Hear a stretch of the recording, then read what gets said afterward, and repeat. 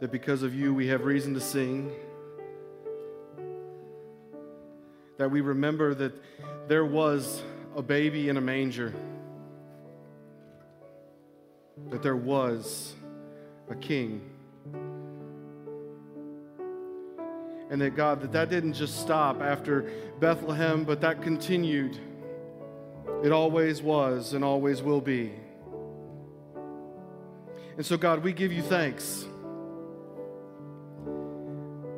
for it is you that we behold, you, God, that we lift up. And so, God, I pray that today as we come before you, that we would focus on you, that we would be able to rid ourselves of any distractions, God. We pray that you would help us, just as you always have. God, we pray for peace. We know so many that are struggling with sickness, illness, battling conditions of all kinds, God. We lift up specifically Shannon Lewis to you, God. As she's in the hospital, God, we pray for healing. We pray for comfort for her and Jerome and Micah. God, we lift up Patty Beasold, who's watching from home today. But God, we pray for healing for her. Comfort for Neil and her. That you, God, would heal her eye. God, we understand that many struggle with grief through this season. They remember loved ones who've been lost, those who have passed away. And so, God, we ask that you, our Prince of Peace, that you would bring comfort, that you, God, would bring joy out of sadness.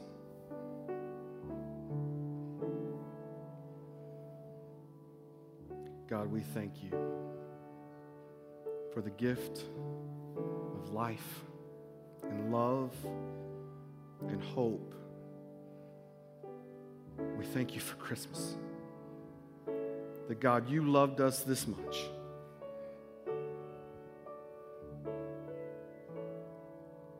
Thank you. Holy Spirit, I pray that you would work in us and through us this morning. That we might focus our hearts and minds on you and nothing else. May our affections go to you and nowhere else.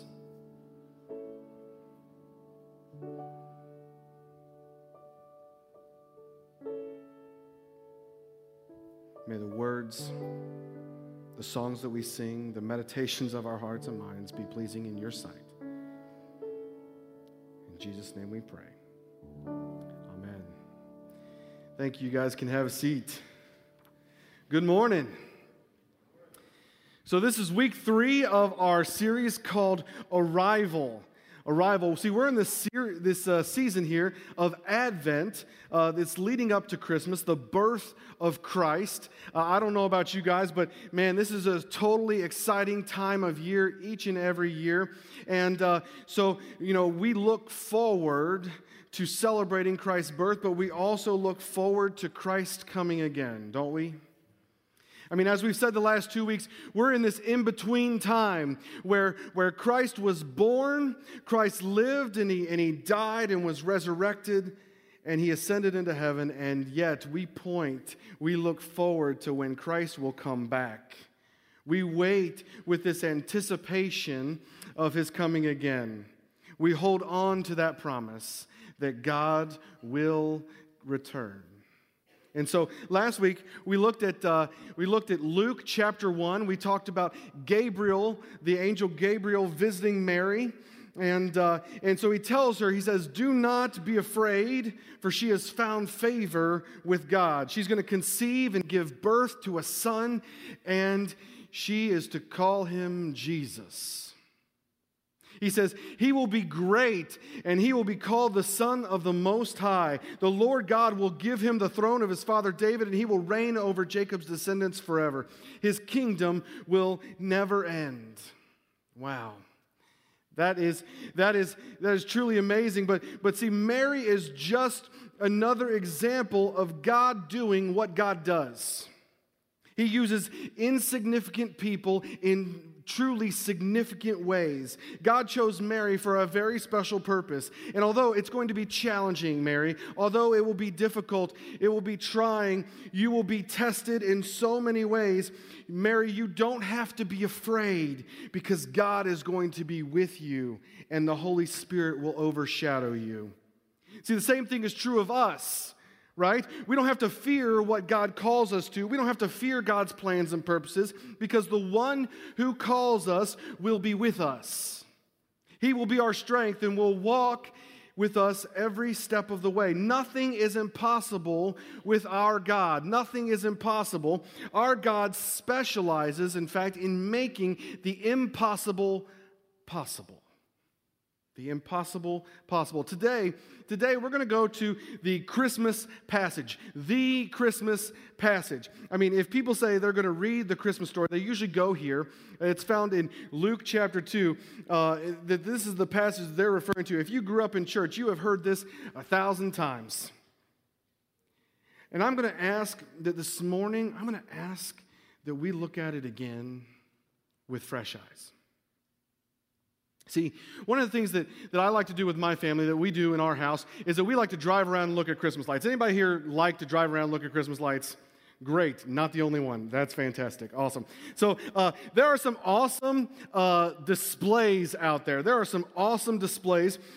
Displays are meant to be looked at, right? They are meant to be looked at, and sure, sometimes you're in awe, and you're like, and yet other times maybe you're like, my eyes, you know, you see what's going on there, and but I think truly the best ones are the ones where you roll up in the car, right? And you roll down the window, you know, it's not really a crank anymore. It's like, you know, the window goes down, and you're looking at it, you're like, holy Clark Griswold. That is awesome. All right? And you're looking at that, and those are the ones that you keep coming back to. You're like, man, let's hit up that house again. You know, like, and of course, you know, I don't know what they're thinking on the inside. They're like, hey, this is the dispatch. Yeah, we got somebody stalking our house. That's what's happening. But we like to drive around, and so my daughter Claire, she is totally into Christmas, and we see so many houses, so many lights, and she just kind of identifies what she sees. She points out everything as we go along. She's like, Rudolph, Minion, Nativity, Bumble. You guys remember Bumble from Rudolph, right? The abominable snow monster. And that's actually her favorite. She wants to count how many Bumbles she can find. But I find myself doing the same thing, you know, even when she's not in the car. I don't know, like, if any of you guys are like that, but you're driving along, you see cows. You know, it's like I'm on autopilot. And yet the other day, I'm in my house, and I'm walking along, and I see the nativity, and I start to go, no, I'm not going to say it. I'm not going to say nativity, right? It's just natural, right? And so I stop. Wait, I walk past. Wait, what is that? Like, I stop and I look at the nativity. I take a closer look, and I see this. That's what I see. That's Mary, Joseph, the baby, and Pluto. Pluto, the trusty sidekick, the noble steed. How long has Pluto been in the nativity? I don't know. But I think a lot of times, celebrating Christmas becomes just so commonplace for us. It's so status quo, right? The Christmas season can be so busy with so much to do, so many lists to check off, so many family gatherings to go to, so many concerts and class parties, so many gifts to wrap, so many traditions to keep, that many times I know I find myself slipping in and out of consciousness as I go through this season. I mean, seriously, I think sometimes we can become so numb to this incredible story, the wonderful truth, the good news. And I know that that's not what God wants for you and for me. That's not what God wants for us.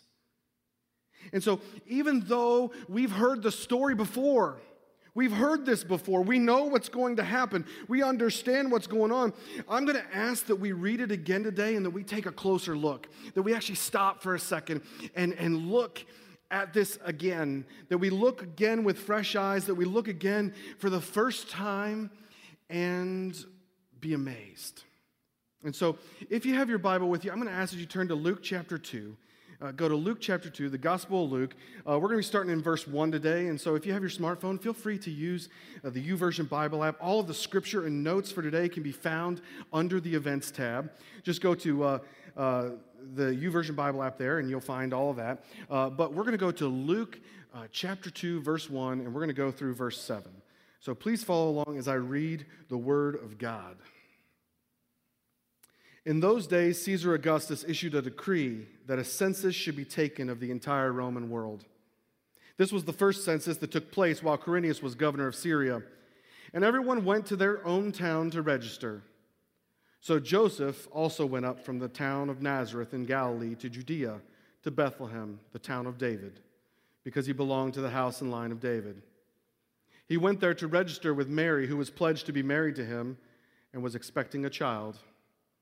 While they were there, the time came for the baby to be born, and she gave birth to her firstborn, a son.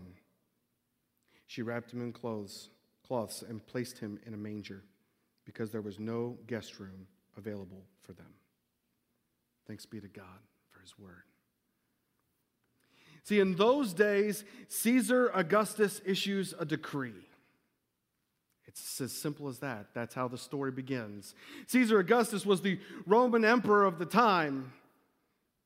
And compared to other rulers, he really wasn't terrible. I know that we may have feelings about him being from Rome and all, but he really wasn't that bad of a guy. After Julius Caesar's death, the Roman Empire was a little bit in turmoil. There were actually three men who vied for power. They were Mark Antony, Lepidus, and Octavian. Octavian was the official heir. He was actually adopted by Julius Caesar. But for decades after Caesar's murder, for decades after that, the Mediterranean world is filled with war and violence. And eventually, Octavian defeats Mark Antony and takes the title of Caesar Augustus. Caesar Augustus. And in a lot of ways, Caesar Augustus was seen as a savior of the world of some sorts here. That he brought about peace. He brought peace, having defeated his rivals. He stabilized the world, the political climate at the time, and he bolsters the Roman economy with money from Egypt. Things are going really well. And so Caesar Augustus, he issues a decree. A census will be taken. A census will be taken. Now, this wasn't merely for record keeping or statistics. This type of census was to be able to efficiently and effectively tax everyone in the Roman Empire. A census like this was taken every 14 years, and it required each and every Jewish male to return to the city of their fathers to record their name, occupation, property, and family. This was not voluntary. You had to do it. Everyone must go. And I'm sure as Caesar Augustus sits in his palace and he makes this decree, he thinks, man, I am exercising supreme will over everyone else. This is the ultimate flexing of the muscle, right? The muscle, as one scholar put it. But we know better, don't we? We know that Caesar isn't, in fact, all that powerful. We know that compared to God, Caesar is just a pawn. And God had promised that a Messiah would be born in Bethlehem. Over 400 years earlier, Micah wrote, "But you, Bethlehem Ephrath, though you are small among the clans of Judah, out of you will come for me one who will be ruler over Israel, whose origins are from of old, from ancient times." See, the time was right. The time had come for a Savior. And God sent Gabriel to visit Mary. Everything is set. The table is set. But wait, Mary and Joseph are in Nazareth. And Mary is pregnant. I mean, really pregnant. Traveling could be an issue. How does one get a couple from Nazareth to Bethlehem when they might not be inclined to travel? Talk about the providence of God. He has anything and everything at his disposal. Caesar, it's time to issue that decree now. It is time to do so. And so it was foretold. Out of you, Bethlehem, though you are small among Judah, out of you will come for me one who is ancient, one who is of old, one whose origins are from long, long, long ago. And so that's how it began. They go to Bethlehem. There are a few things I want us to see today, but the first is that we must remember that God, our God, always keeps his promises. Our God always keeps his promises. He can't not. It's who he is. He is faithful. The Apostle Paul, he tries to get this point across to Timothy when he writes, he says, if we are faithless, he remains faithful, for he cannot disown himself.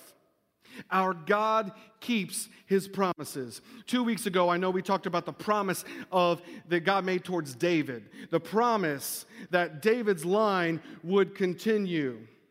In 2 Samuel, not long after David was made king over Israel, the prophet Nathan, he's sent to deliver a message from God to David. And so God tells David through this prophet, he says, when your days are over and you rest with your ancestors, I will raise up your offspring to succeed you, your own flesh and blood, and I will establish his kingdom. He is the one who will build a house for my name, and I will establish the throne of his kingdom forever. Your house and your kingdom will endure forever before me. Your throne will be established forever. This was the promise that David, the young shepherd boy, the little shepherd boy from Bethlehem, Jesse's youngest son who delivered lunch to his brothers and ended up slaying Goliath, that David would be great.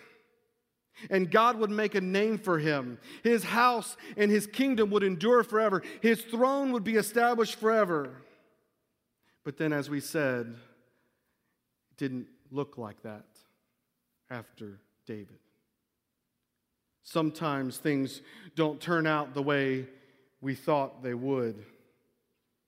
Sometimes things don't look how we think they should look. And so after David, after Solomon, things definitely don't look right.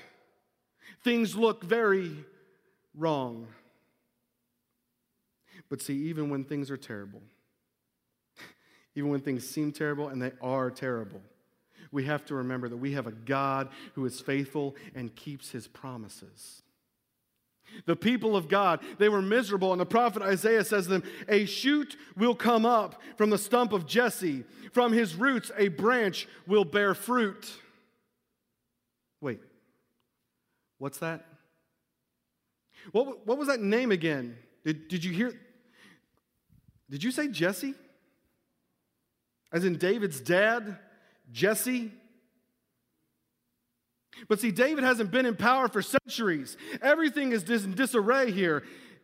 The kingdom is split into two, and the people of God are scattered abroad, living as slaves in exile. What is it that you're saying, Isaiah? Our God keeps his promises. And even though it seemed like David's line, the tree, the great oak that is David, the great oak that is Jesse, has been cut down, God is saying, from that stump, From that stump, from these roots, there will be a shoot, a sapling, new growth. The dream isn't dead. The story isn't over. Remember what we said last week? Remember what Gabriel told Mary? Nothing is impossible with God. And so Isaiah says a shoot will come from the stump of Jesse. From his roots, a branch will bear fruit. Tell me more, Isaiah. Tell me more about this.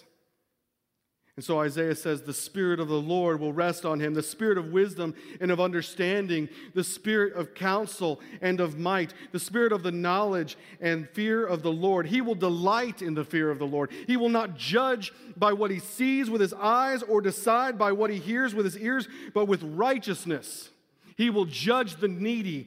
With justice he will give decisions for the poor of the earth. He will strike the earth with the rod of his mouth. With the breath of his lips he will slay the wicked. Righteousness will be his belt, and faithfulness the sash around his waist. He goes on to say, the wolf will live with the lamb. The leopard will lie down with the goat. The calf will, and the lion and the yearling together. And a little child will lead them.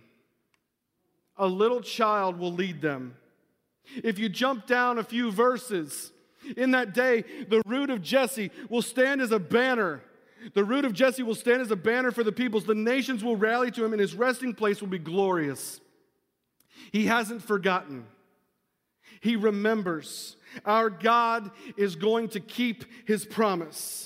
And so if you actually look at Matthew chapter 1, you find the genealogy of Jesus right there, all the way from Abraham through Isaac and Jacob, through Jacob's son Judah. That's why Jesus is called the Lion of Judah, down through Jesse and his boy David, the king of Israel. And all the way at the bottom of that list, you get to Joseph,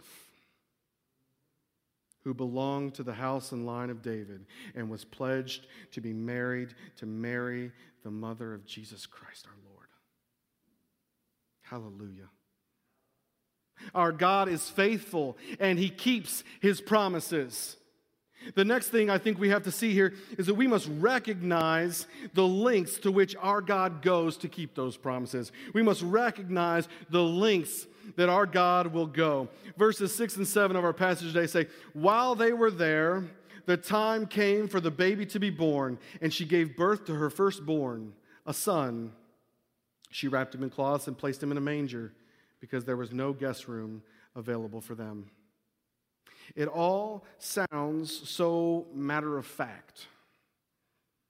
Luke, the guy who's about all of the details, he makes it almost sound normal, so ordinary. And yet nothing about this birth is ordinary. This baby is God.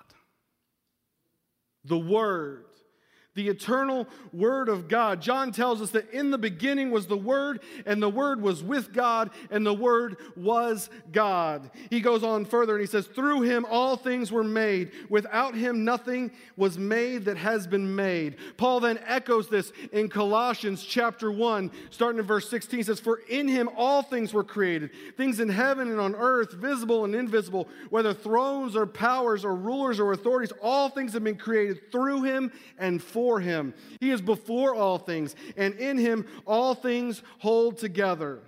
And so God, the Son, Jesus Christ, the one who is the Alpha and Omega, the beginning and the end, the maker of heaven and earth, the one who is before all things, and in him all things hold together, this God is crammed inside this baby.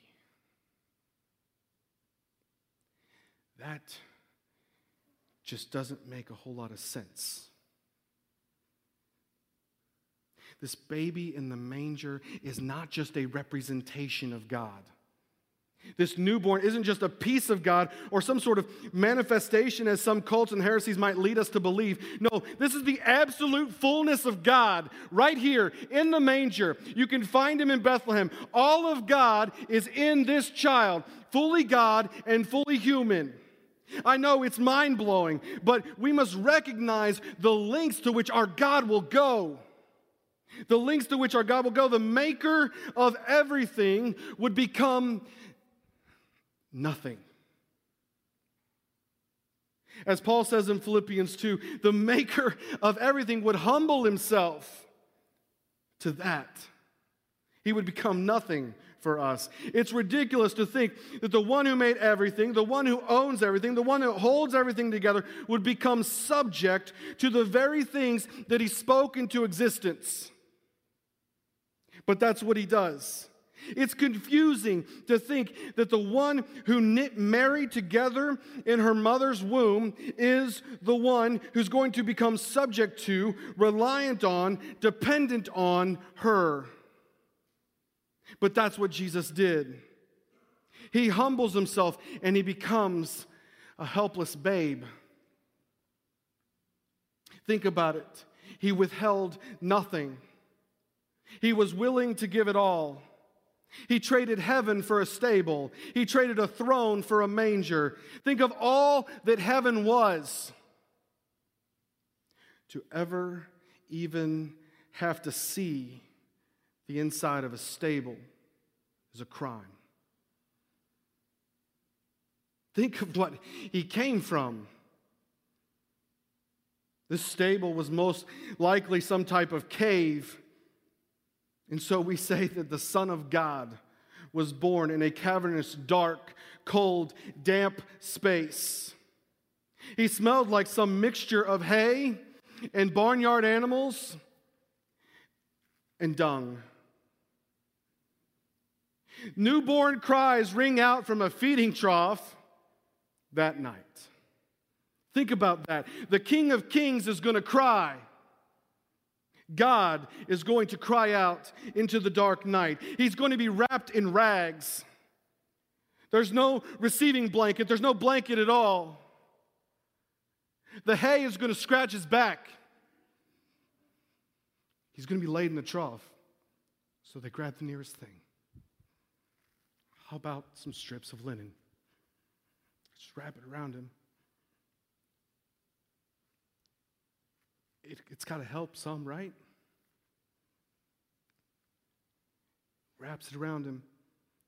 Strips of linen, the very things that you would dress a corpse. Strips of linen, the author of life, wrapped like a dead person. This isn't right. It's all wrong. It's all wrong. This isn't the way it was supposed to be. He shouldn't be confined like this. He's outside of space and time, and he's being constrained. He's being constrained like this just to become like the rest of us. And so we got to recognize the lengths to which our God will go, the lengths to which our God went, yet nobody noticed. It was all so ordinary. Probably even less so. A baby born to parents who are living on the streets of Bethlehem. The town is all abuzz, but not about this. How low could our king stoop? And for what? And then it hits us. For what? More like for who? It was for you. And it was for me. We must realize that this was for all of us. And so the last thing I want us to see today is that we must realize that this was all for you. It was all for me. Now, I don't want to make this about us per se. You're never going to hear me say, well, hey, it's all about me, right? But hear me out. You don't find a king in a manger. You don't find a God in a stable. God had nothing to gain. He had nothing to gain. He was God. What else could he possibly need? And yet, we had everything to gain. Isaiah 9 says, "For to us a child is born, to us a son is given, and the government will be on his shoulders. And he will be called Wonderful Counselor, mighty God, everlasting Father, Prince of Peace. Of the greatness of his government and peace there will be no end. He will reign on David's throne and over his kingdom, establishing and upholding it with justice and righteousness from that time on and forever. The zeal of the Lord Almighty will accomplish this. The greatest gift of all, God's Son. He would be our wonderful counselor, one who would walk with us through anything. He's distinguished because he's our everlasting Father. He's from everlasting to everlasting. The Ancient of Days. He was there when it was created. He was the one speaking things into existence. He is our mighty God. He is able to overcome anything. He will be victorious in any battle, and yet He is our Prince of Peace. He is able to calm the fiercest storm and the most restless heart. And all of that was born that day in Bethlehem. Love Himself was born. The one with no beginning and no end, the Ancient of Days, was found in a manger so that He might be for you and for me all that we would ever need. Author and pastor Max Lucado says it this way: if God was willing to wrap Himself in rags and drink from a mother's breast, then all questions about His love for you are off the table. The moment Mary touched God's face is the moment that God made His case. There is no place He will not go. If He's willing to be born in a barnyard, then expect Him to be at work anywhere. Bars, bedrooms, boardrooms, and brothels. No place is too common. No person is too hardened. No distance is too far. There is no person He cannot reach. There is no limit to His love. Our God goes to great lengths for you and for me. What does He offer? Himself. He volunteers for a mission that will involve certain death for the sake of you and me.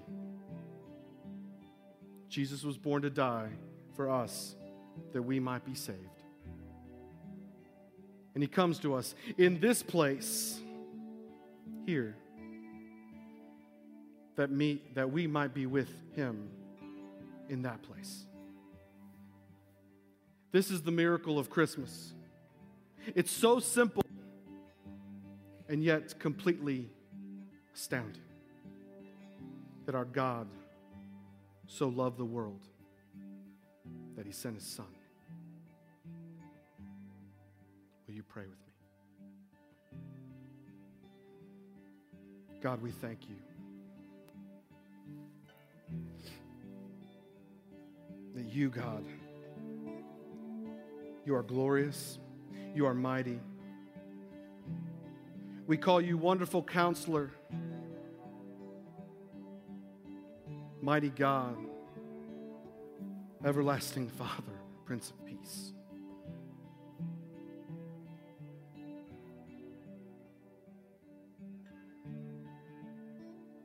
That You didn't have to come here, God, but You did. You saw the mess we were in and You came. You knew our condition and You chose.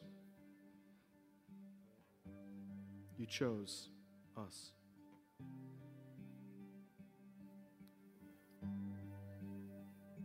All that You are, God, and all that You have, You are everything. And yet You were willing to become nothing. that you even would be willing to give your life for us. God, forgive us for the times that we make that so more complex than it has to be.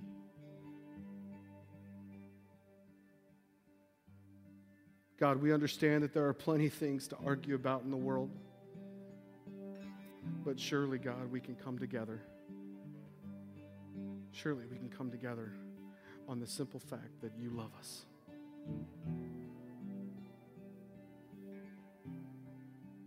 This gift so amazing. This love so astounding. We celebrate you, God.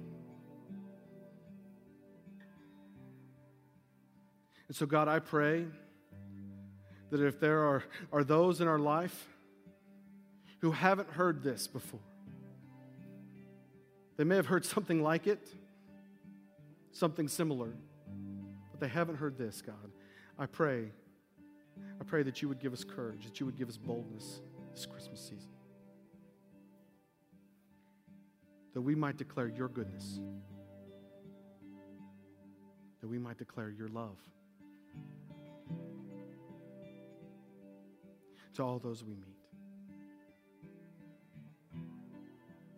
God, I know that there are many here who are wrestling with things.